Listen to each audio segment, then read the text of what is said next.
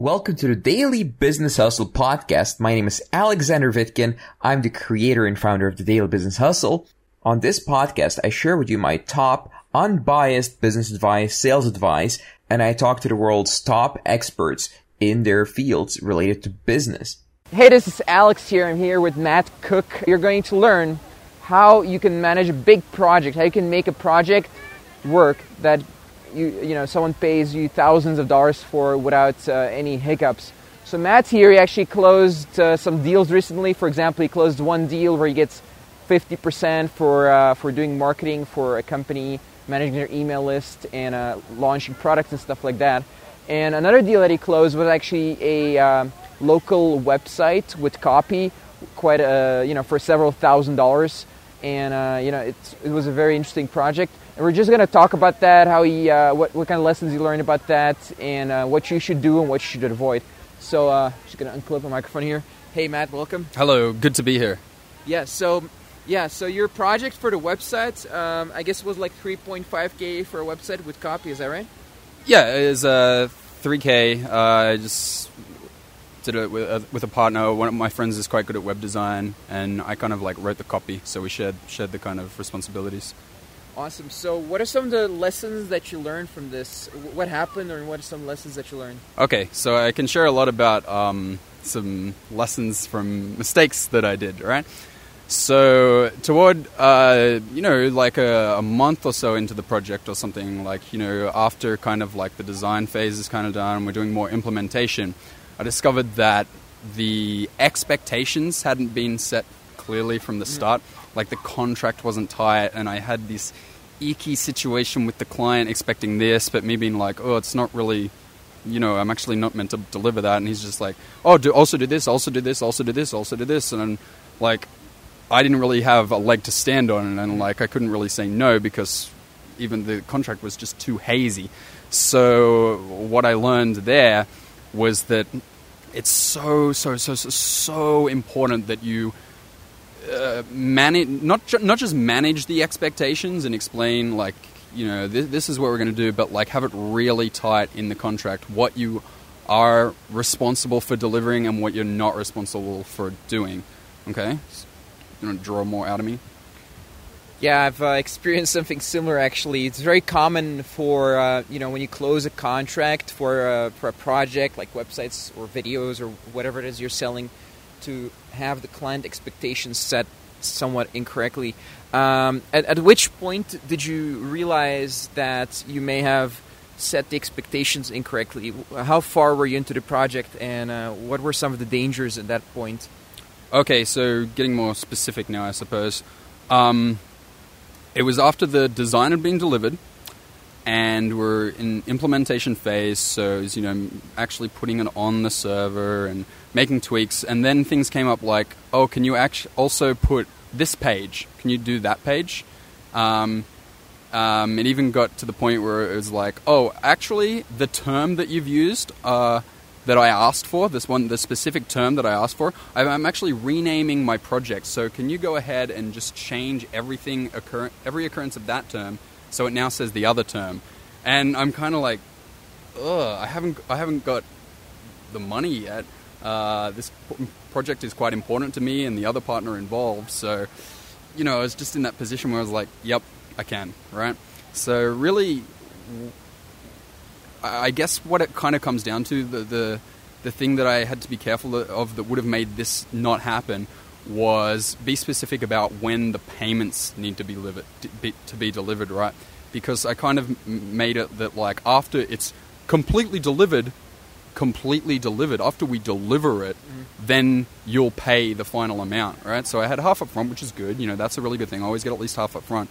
But I really should have got the next half about halfway through the project, say after you've accepted the design. Boom, next half, so you have the money, right?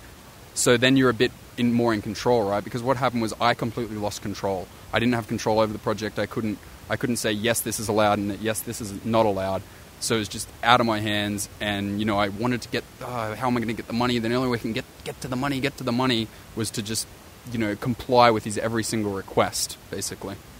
So we actually we have this situation happen sometimes. Daily Business Hustle in the mastermind that I run, and sometimes people tend to get in a friendship relationship with their client, and I guess that's also happened to you, right, Matt? So maybe you can talk a little bit about that. Yeah, big time. Because the client was actually, because we're traveling, so the hostel I stayed at, I was like, hey man, my buddy, the hostel owner, you should get a website. And he's like, yeah, cool. So now basically it was like a friendship, and then it was a client relationship. So just to discuss anything, or to ever lay down the law, or be like, okay, this is what's happening, became very, very awkward, because we were kind of like friends. So it made business discussion kind of like, I'm not going to say impossible, but it just became awkward. I'm sure it was possible to, just do it, but it was at the compromise of the friendship, and, it's at the compromise of just the smoothness and enjoyability of my life. So the lesson would be, I would say to upfront have a discussion. And just be very, clear about what's happening. I know we're friends, but just when we have this interaction, when we're doing business, let's be very, very clear about what we're doing here. Let's abide by the contract, and do it in a business manner, rather than let the friendship kind of compromise what we're trying to do here. Because I imagine it also made it difficult for the client. He probably had problems coming to me as well. So it made getting the job done and adhering to the the appropriate, say, software cycle or development cycle just icky, because you've got this friendship competing for the interaction at the same time. So avoid, I would say, not being friends, but avoid having the friendship compromise the business relationship. Mm-hmm. So a lot of entrepreneurs, especially when they start out, Matt didn't just start out, he's been in business for a couple of years, but when a lot of entrepreneurs start out, they tend to close their first contracts with people they know. And it's a very common occurrence that they don't lay down the specific step-by-step delivery process, and not even a contract oftentimes. And, people understand a project completely differently than you can understand it sometimes, especially when they're not used to, paying for a project like that or having something like that made. Most people can't even understand how a website works, let alone, the delivery process or the implementation phases of a website. And that's just websites. You have videos and copywriting and all that kind of stuff as well, and design, oh god. So there's a lot of stuff that goes on in there. So if you follow step-by-step specific process, you'll always have a better time, an easier time, and a risk-free time compared to if you're just winging it, let's just see what happens, as long as I get paid. If you have it all laid out very properly and explain in layman terms, then you're going to have a lot better time, especially in your first project. It's going to make it a lot easier. And even, intermediate and advanced guys still make these mistakes sometimes. But, it's totally avoidable. Do you have any other lessons that you learned, Matt? Well, okay, so you know that there's probably advice there, make sure you have a tight contract, right?